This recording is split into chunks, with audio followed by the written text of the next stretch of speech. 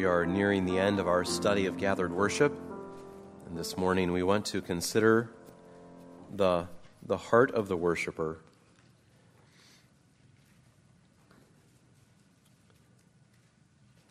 John MacArthur has written that worship is deliberate, purposeful, and active. Worship is not something that happens to us because we show up.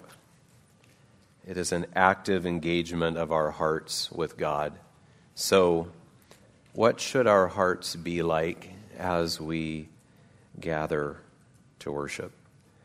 Much could be said about this, of course. Many sermons could be preached about it. Some of the things we've already talked about, such as the centrality of faith in our worship. We're going to consider just two characteristics of the heart this morning. And that is holy and heartfelt worship. Holy and heartfelt worship. So I pray that we might have soft hearts to hear this morning, and that God might stir our hearts toward holy and heartfelt worship.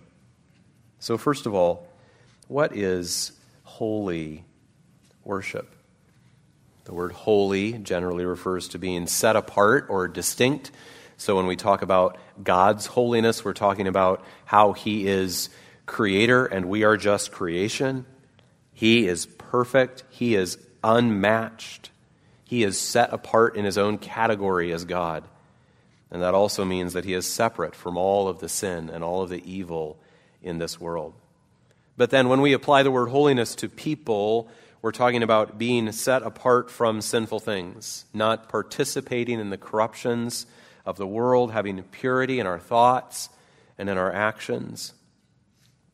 In other words, the people who worship the true God should live in a way that is distinct from the people who do not.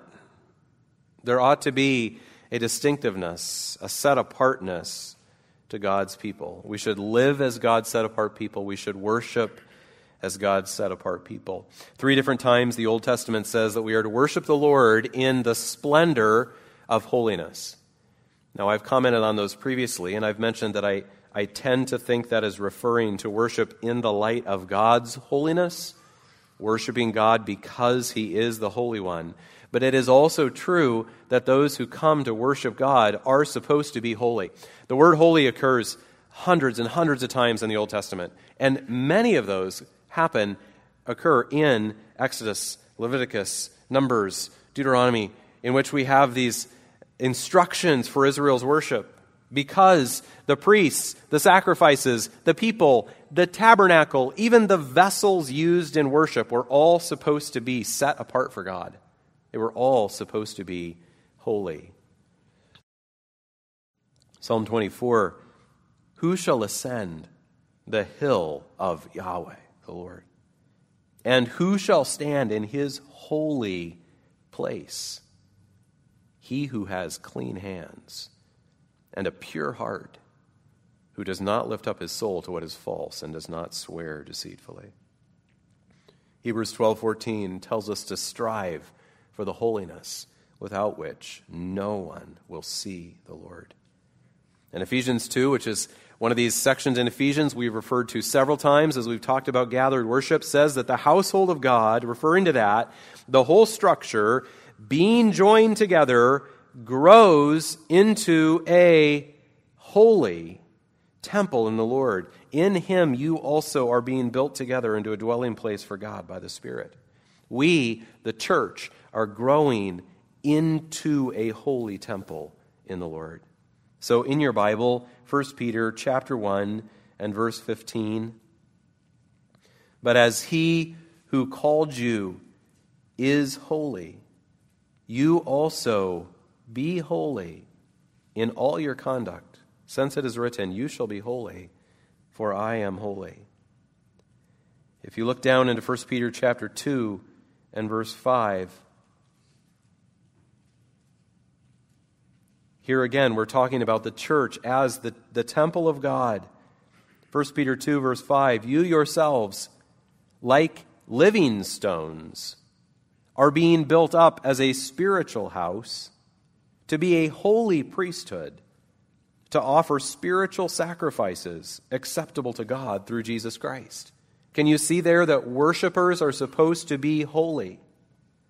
Verse 9, but you are a chosen race, a royal priesthood, a holy nation, a people for his own possession, that you may proclaim the excellencies of him who called you out of darkness into his marvelous light.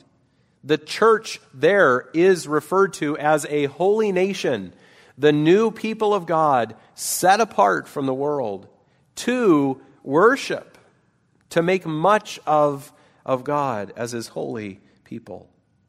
And then 2 Corinthians chapter 6 is another passage that talks about the church as the temple of God.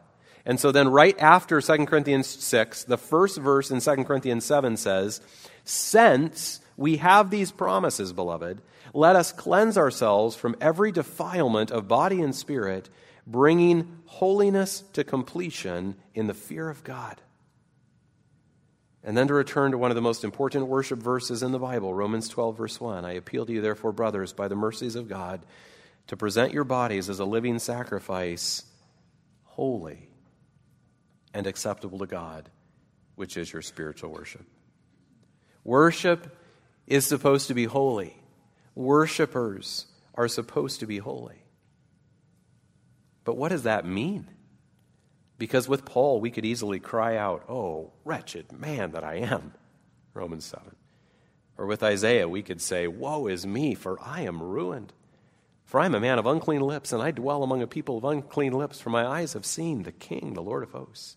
So, for sinners like us, what does it even mean to be holy worshipers when our God is a consuming fire?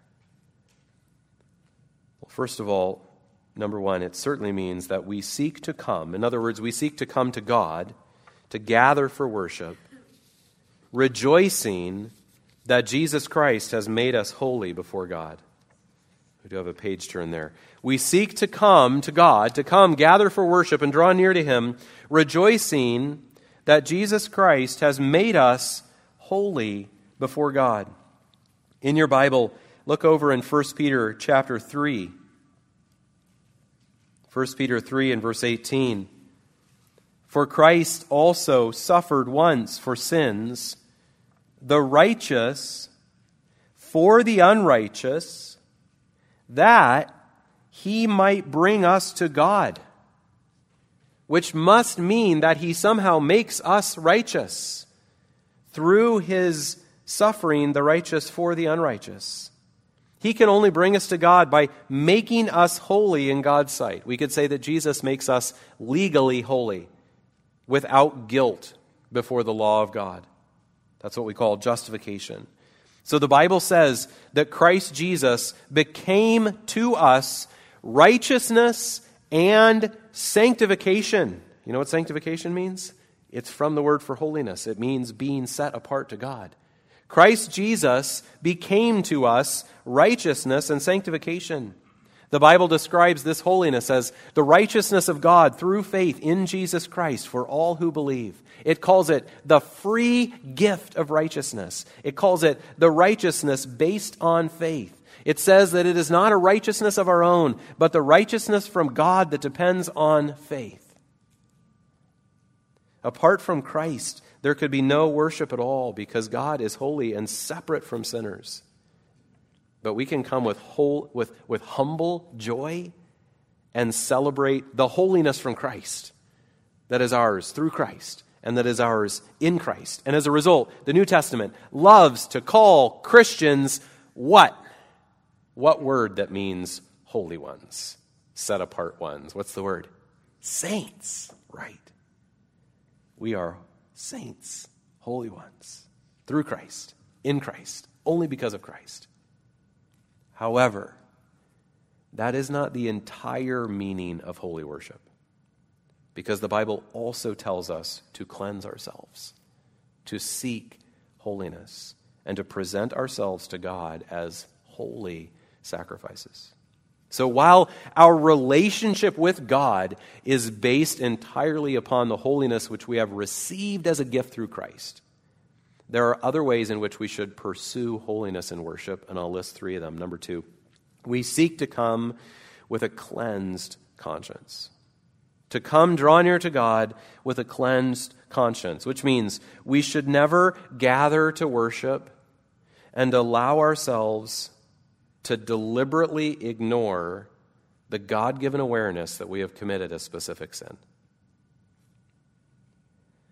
1 Peter 3:21 says that baptism is an appeal to God for a good conscience.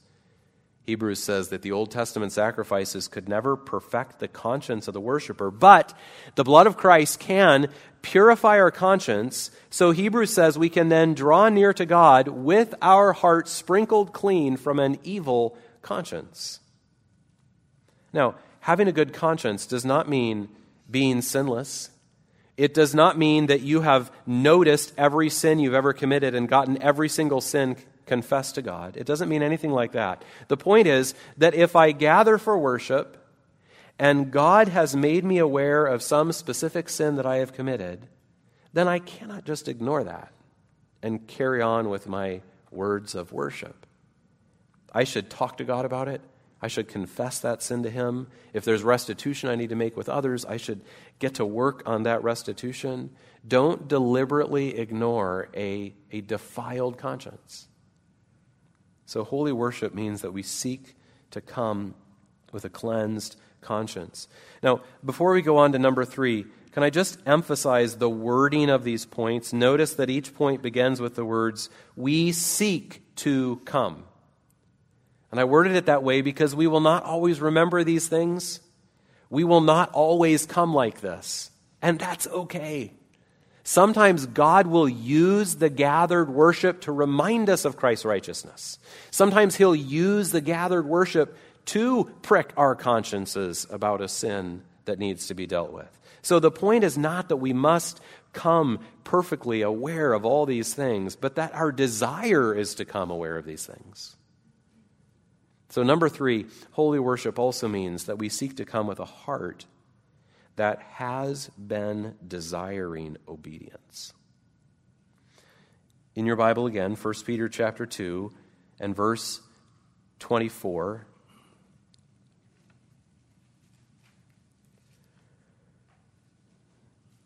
He Himself bore our sins in His body on the tree, that we might die to sin and live to righteousness. By His wounds you have been healed. For you were straying like sheep, but have now returned to the shepherd and overseer of your souls. So we seek to gather in worship with that in mind, with that kind of heart. The kind of heart that says, I want to die to sin and live to righteousness. I want to no longer be the sheep that's always straying away from the shepherd, but rather the sheep that is coming back to Him. Now again, when we arrive for gathered worship, we might be struggling. Our heart might be slumping. We might not be desiring obedience as we come in the door. And God might use the service to help rekindle that desire in us. God is good and God is merciful. But we shouldn't want to come that way. Right? Our goal is that we would gather for worship at the conclusion of a week when we have been engaging in that struggle against sin that Hebrews chapter 12 talks about. We have been seeking to die to sin and live to righteousness. That is part of holy worship. And then number 4, we seek to come with a heart that has been desiring to reflect the image of Christ. We know how much God is pleased with His Son, right?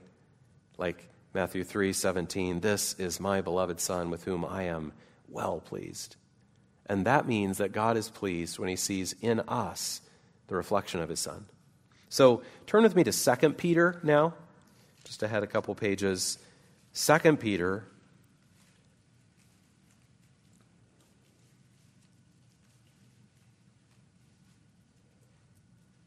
2 Peter chapter 1, and we're going to read verses 3 and 4. His divine power has granted to us all things that pertain to life and godliness through the knowledge of him who called us to his own glory and excellence, by which he has granted to us his precious and very great promises, so that through them you may become partakers of the divine nature, having escaped from the corruption that is in the world because of sinful desire. What does it mean to be partakers of the divine nature? It means to be made more like Jesus Christ, to bear the image of Christ. And so our goal is that we would gather to worship God through Jesus, having just spent a week seeking to become more like Jesus. For we have been called to his own glory and excellence. So these are matters of holy worship, worship that cares about holiness. We will not always come with these things fresh and focused in our hearts, but they should be our goal. Now, I understand that there is a tension here that we have all struggled with, probably in one way or another at one time or another. And it's kind of a twofold tension. First of all, we might say, if we are already holy in Christ, why worry about it? Or we might say, if we're never going to be perfectly holy in this life, which is true, then why worry about it? Why try? Now, the simple answer is 1 Peter 1, because God told us to seek to be holy. That's all we need to know. But in terms of worship, think of it like this. Suppose we sing on a Sunday morning, I'd rather have Jesus than anything this world affords today. And then I go out of here and I completely forget about that. And I love the world and the things of the world. And then I come back here the next week, and for some reason, Eric has us sing again. I'd rather have Jesus than anything this world affords today. Now, let's say that morning, God convicts my heart using that song. Maybe there's also a scripture reading in that service that reminds me from James that being the friend of the world is to be the enemy of God. And so I pray and I ask God to help me to change my heart. I seek his grace. And when I go back out into the world after that Sunday morning, I seek to not love the sinful things of the world. And that will be a battle, and I might fail a number of times that week, and I will have to be very humble and very prayerful and very dependent on God. I might be up and down and struggle, but what if I come to church then the next Sunday, and for some odd reason, Eric's been so busy, we're just singing the same song service over and over again, and we start singing again, I'd rather have Jesus than anything this world affords today. And I just came out of a week where that was truly my desire. That was my humble pursuit by God's grace. Now, how much more meaningful will that song be to me? And in a sense, how much more meaningful will that song be to God from me? The words of our worship have increased meaning when they flow from a heart that has been striving to live in the light of them all week long. Now, again, I'm probably just repeating myself over and over again. I get it that sometimes the words of our worship will be what sparks us to go live in light of them. But do you see what I'm saying? That there is a tremendous depth and meaning to worship when we come, and the words are what we have been seeking to live. The pursuit of holiness will not make us worthy before God. Christ alone does that. And the pursuit of holiness will never end in this life. We'll only be partway there. That's true. And yet, the pursuit of holiness brings a vibrance to worship and an integrity to worship that honors God. So we must seek holy worship. Now, our second characteristic this morning is heartfelt worship. Heartfelt. What role do feelings play in worship? How would you answer that question off the top of your head? What role do feelings play in worship.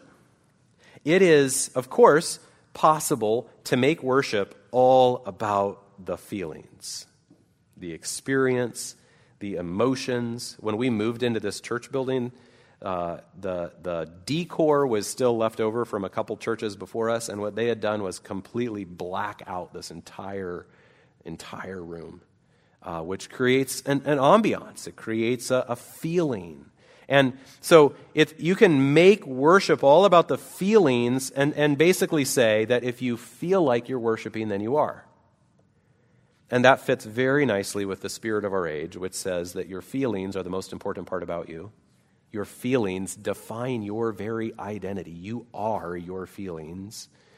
And so when we live in a world like that, it's no surprise that some people make worship all about the feelings.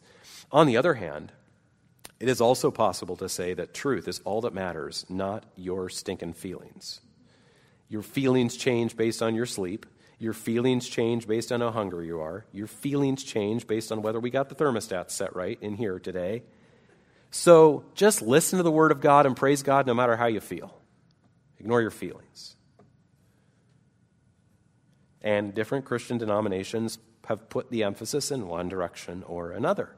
Some put a very high emphasis on emotional intensity and emotional expression, and others really downplay those things and put a very high emphasis on truth and mind and will. So, how should we think about our feelings as we gather for worship? And first of all, just a couple little, technical things before we get into a couple of principles. First of all, in modern English, we use the word heart to frequently refer to our emotions.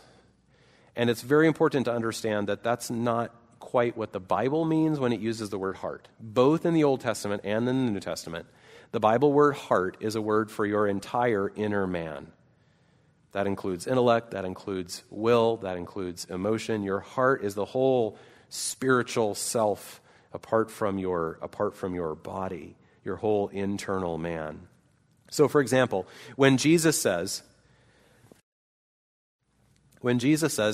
this people honor me with their lips, but their heart is far from me. He's not saying they're honoring me with their lips, but their emotions aren't there. Look at the context. He's talking about their hypocritical disobedience. So heart in the Bible includes our emotions, but it's not. It doesn't mean emotions in the same way that in modern English we use that word. And then just the second little thing to note here before we begin is that there is a huge debate, and really has been ever since Greek philosophy 2,500 years ago, a huge debate about what like the difference between emotions and affections and desires and passions and impulses and feelings, and it's a big philosophical thing that's interesting. But I'm not trying to parse words this morning. Here's the simple point I want to make. God's word tells us that worship should be felt. God's word tells us that worship should be felt. And one of the ways it does that is by telling us that we should worship with our whole heart. Now, again, heart doesn't just mean emotions, but if we are supposed to worship with our whole heart, our whole inner man, then that means that worship should be felt. Psalm 9:1, I will give thanks to the Lord with my whole heart. I will recount all of your wonderful deeds. Psalm 16, therefore, my heart is glad, and my whole being rejoices. My flesh also dwells secure.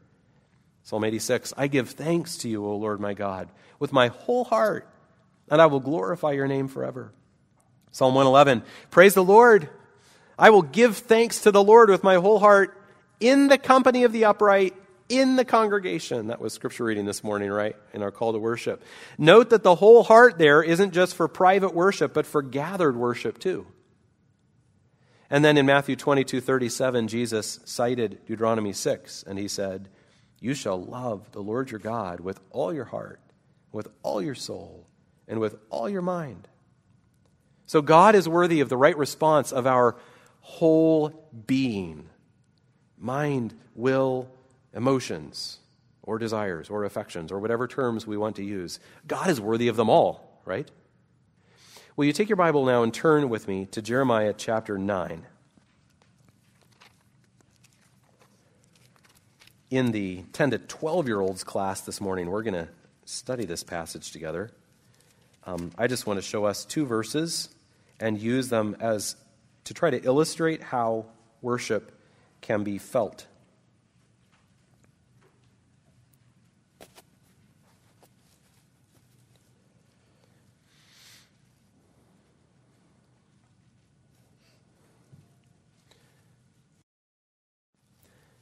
Jeremiah 9:23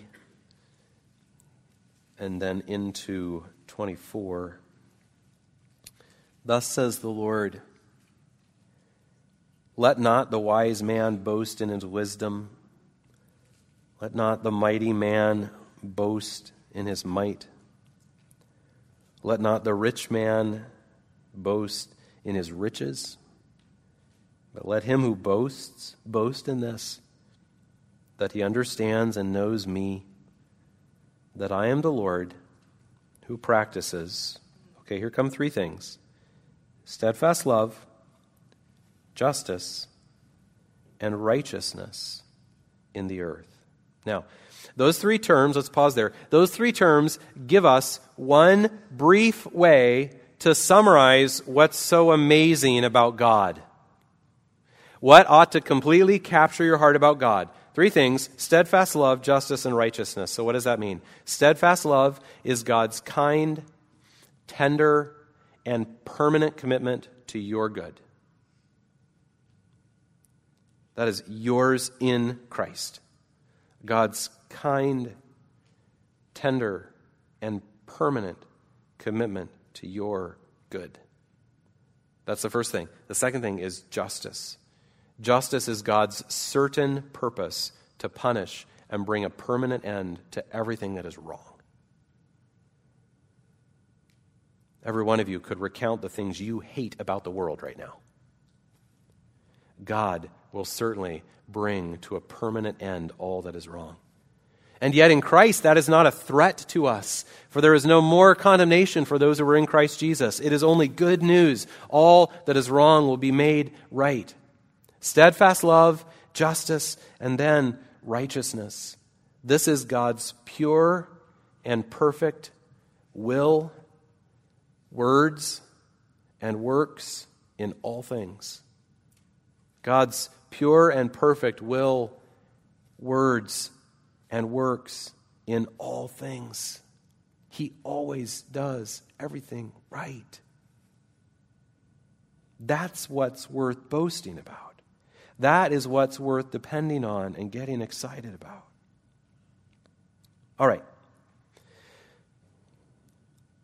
So, as we have looked very briefly at those 3 truths in Jeremiah 9:24, has that been like facts in a classroom that you're supposed to memorize for a test? Were you writing them down like, oh, right, Wednesday we've got a quiz, and this sounds like the kind of thing he's going to put on a quiz? What were those words again? Wait, teacher, wait. Justice is what? It's the...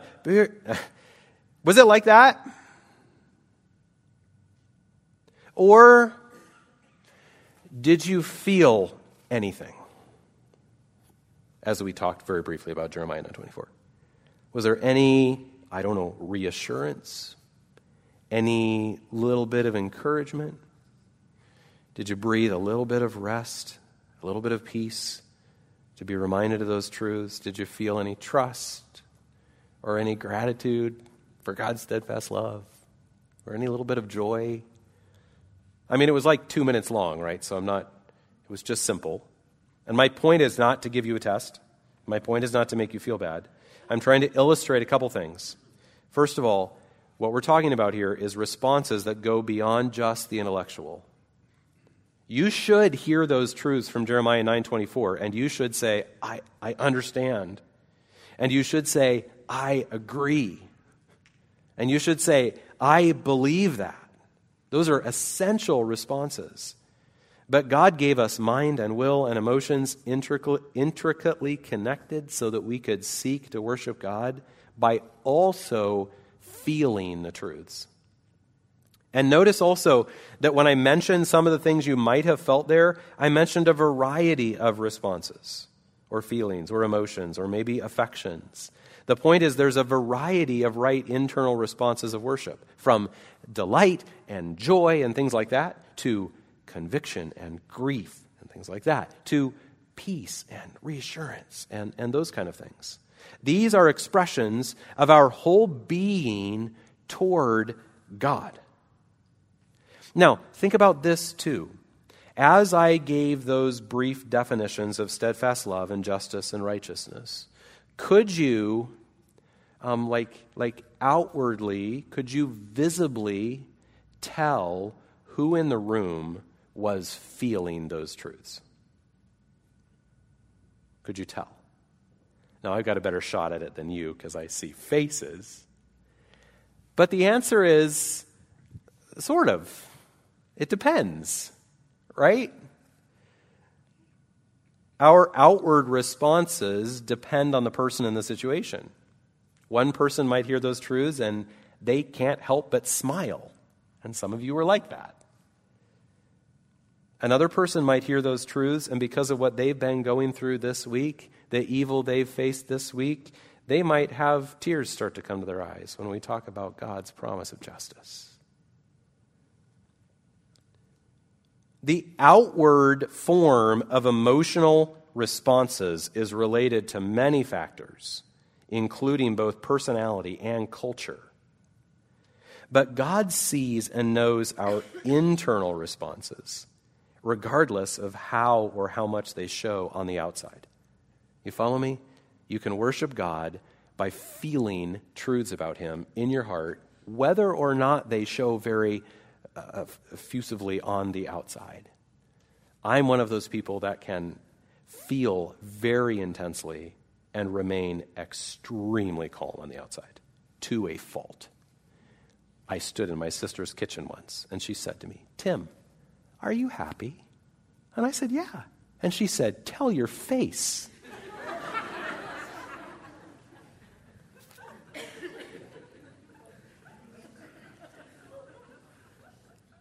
But God sees, and by the way, that makes me very gracious with all of you as you listen to me preach. I assure you, I don't read much into your faces, because I know that when I sit there and listen to somebody else, I'm not always helpful in how I look. And by the way, that also makes me very thankful for those of you who are helpful in how you look when someone's preaching. Can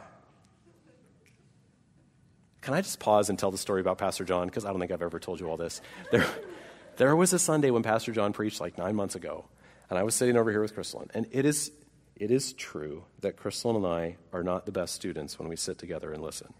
We tend to talk and pass notes and sometimes not be the best. I don't know what happened on that Sunday morning, but Pastor John swore that at one point in his sermon, I started doing this. And I so flustered him and threw him off. And I never did that. So I don't know if Crystal and I were whispering about something or if I just fixed my collar or what happened. But after the service, he was like, "Pastor Tim, what did I say?" That you gave me the slit the throat motion.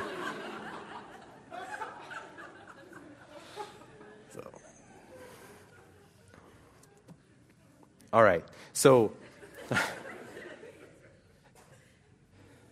the point is that worship should be felt. And even as we looked at Jeremiah 9:24, I hope you could see a little bit of that.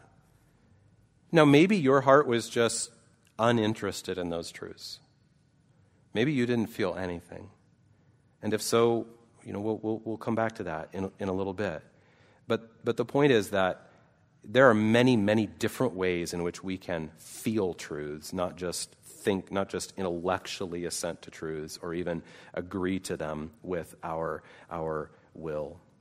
And by the way, what's there at the end of Jeremiah 9:24, the last sentence that we didn't read? "For in these things I delight, declares the Lord." God himself delights. He delights in love and justice and righteousness. God feels. Now, God is not subject to the appetites we are and the emotional ups and downs we are, and he doesn't feel grumpy when he's hungry, and he doesn't feel sinful desires like us. Yet, God has affections. And so if God himself delights in steadfast love and justice and righteousness, then certainly it is worship for you to delight in those things too. It honors him for you to delight in what he delights in. So let me now just quote to you a number of passages that illustrate how worship should be not just intellectual, but also something that we feel. This is a long list of references that are included in your handout there. So just listen as I read through these many examples. Psalm 18:1. And I won't read all these references. I'm just going to read through the verses. I love you, O Lord, my strength. Oh, taste and see. Oh, taste and see that the Lord is good. Blessed is the man who takes refuge in him. Delight yourself in the Lord, and he will give you the desires of your heart. Rejoice in the Lord always. Again, I will say, rejoice. Be glad in the Lord and rejoice, O righteous, and shout for joy, all you upright in heart. Trust in him at all times, O people. Pour out your heart before him. God is a refuge for us. O God, you are my God. Earnestly I seek you. My soul thirsts for you. My flesh faints for you, as in a dry and weary land where there is no water. My soul longs, yes, faints for the courts of the Lord. My heart and flesh sing for joy to the living God. You who love the Lord hate evil. The Gospels record that Jesus grieved over wrong, and sometimes the Old Testament prophets rebuked Israel for failing to grieve what they should have grieved. Psalm 100, verse 2.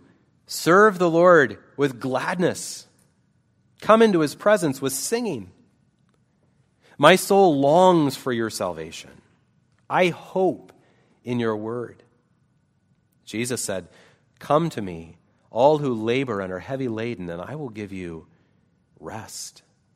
When Jesus had ascended to heaven, as difficult as that was for his disciples, Luke records that they worshiped him and returned to Jerusalem with great joy and were continually in the temple blessing God.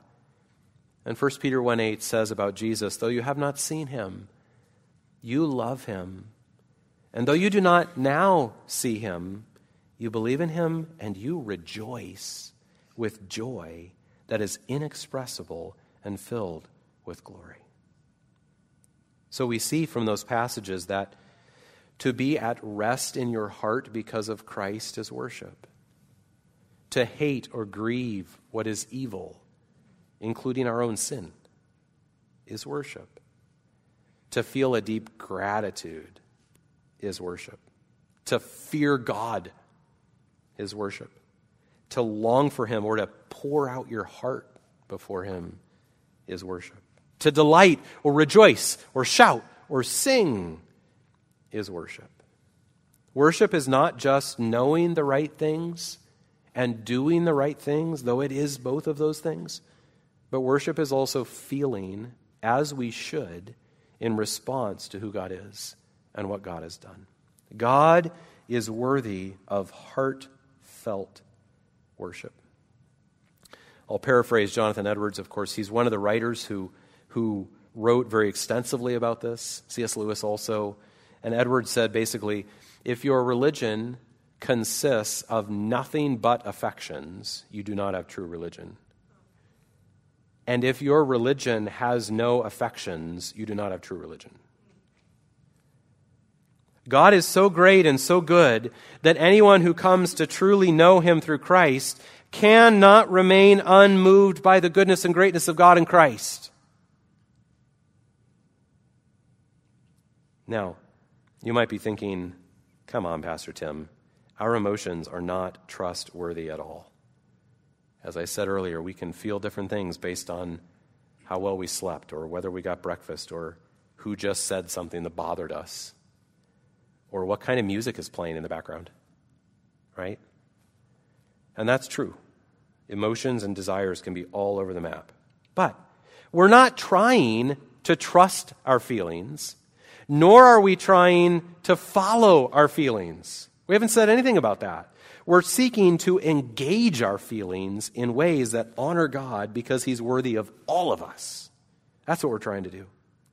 So let me just finish by sharing a few just very practical pastoral thoughts about our feelings and gathered worship. First of all, a really simple, helpful test we can always use with our emotions is to ask, what are my feelings about?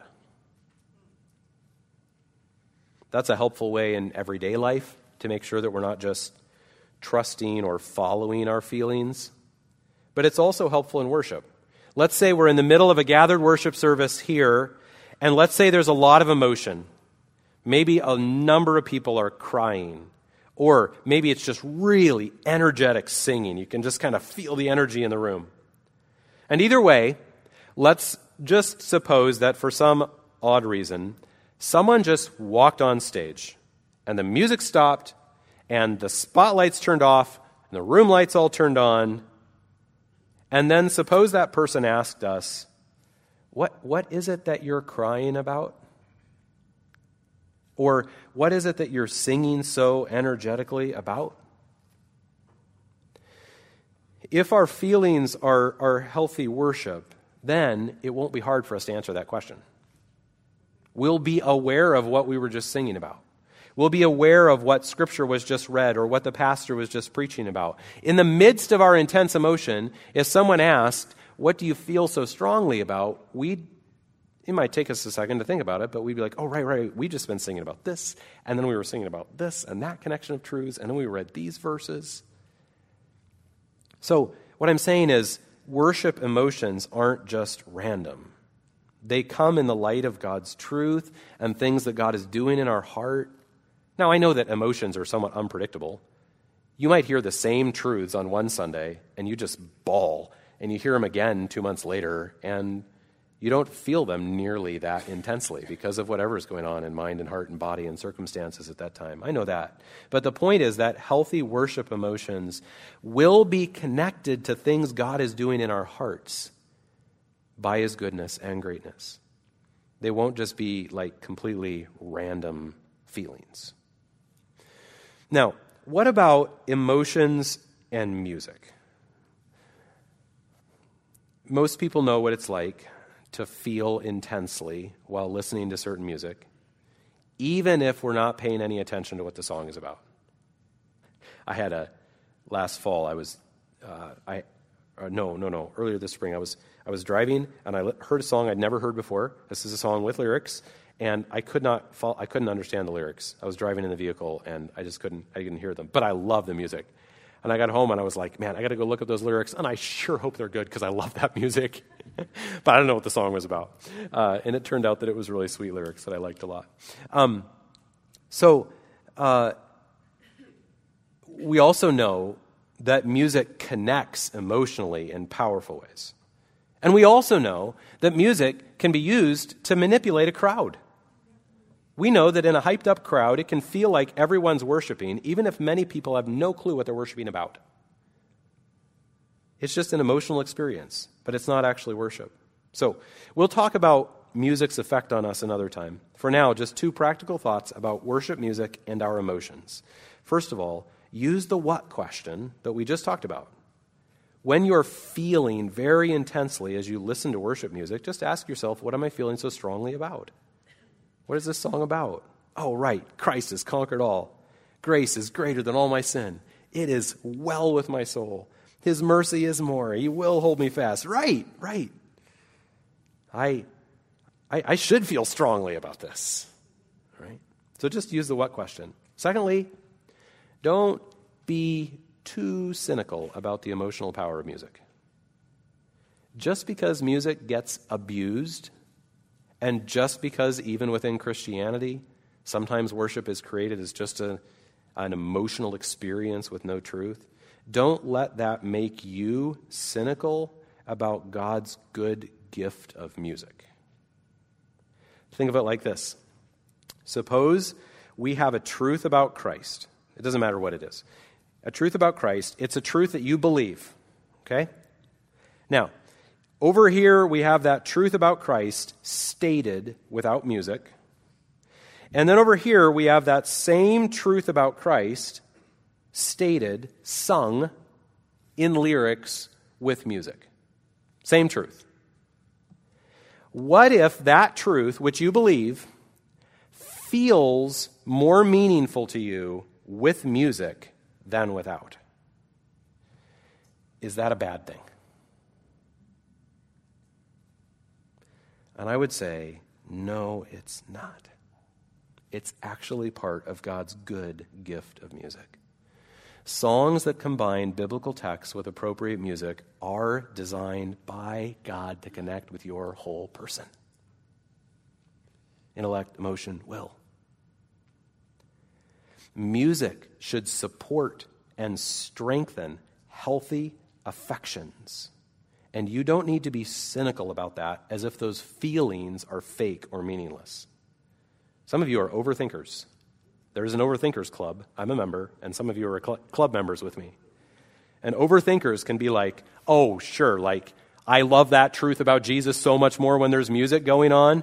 What's wrong with me? I'm so messed up. No, God is using the gift of music to help you love that truth. It's okay. Don't be afraid to allow God's gift of music to help lift your heart toward Him. Now, do ask the what question. Don't just seek some emotional experience devoid of any truth or anything. But let God's gift of music grab your heart and pull it toward Him with those truths. All right. Finally, seek right affections. That's clear from what we've said this morning, right? Seek right affections. But don't depend upon them, and don't despair when you don't feel them. John Piper became well known partly through the publication of his book, Desiring God. A few years later, he wrote another book called When I Don't Desire God. Because every Christian experiences ups and downs in our desire for God. So seek right affections, but don't depend upon them, and don't despair when you don't feel them. But also, pray for them. And maybe this is something that for some of you, you've never done. Pray that God will help you love what you ought to love. Pray that God will help you rejoice, that He'll help you delight, that He'll help you hate, that He'll help you grieve, and help you weep, and help you celebrate, and help you rest. If you're frustrated by the dullness of your own heart toward things, then pray and say, God, stir up my heart. Help me to feel these things as I should. Help me to feel these things in a way that honors you.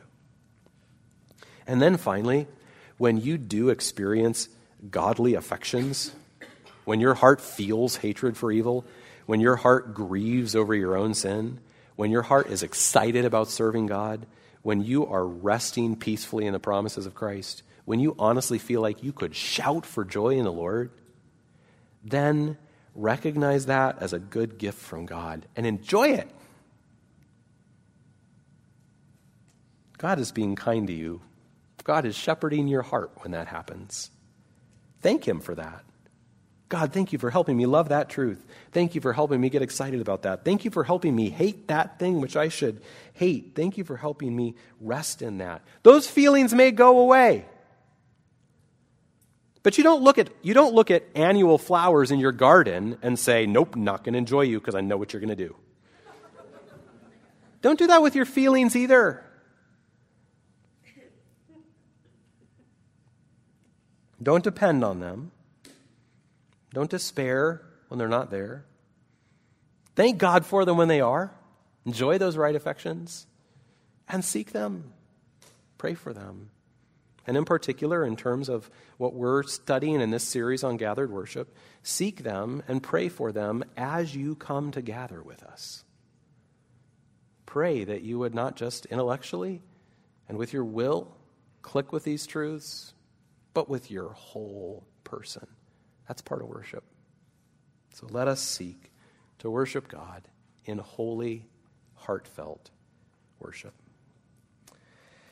I'm going to close this time of preaching with a benediction, a prayer in the form of a benediction, and then we'll be transitioning into our prayer meeting together. Pastor John will be down in just a minute to lead that, and it will start shortly. I want to encourage you during prayer meeting to pray together about holy, heartfelt worship. Take the sermon handout to remind you what we talked about.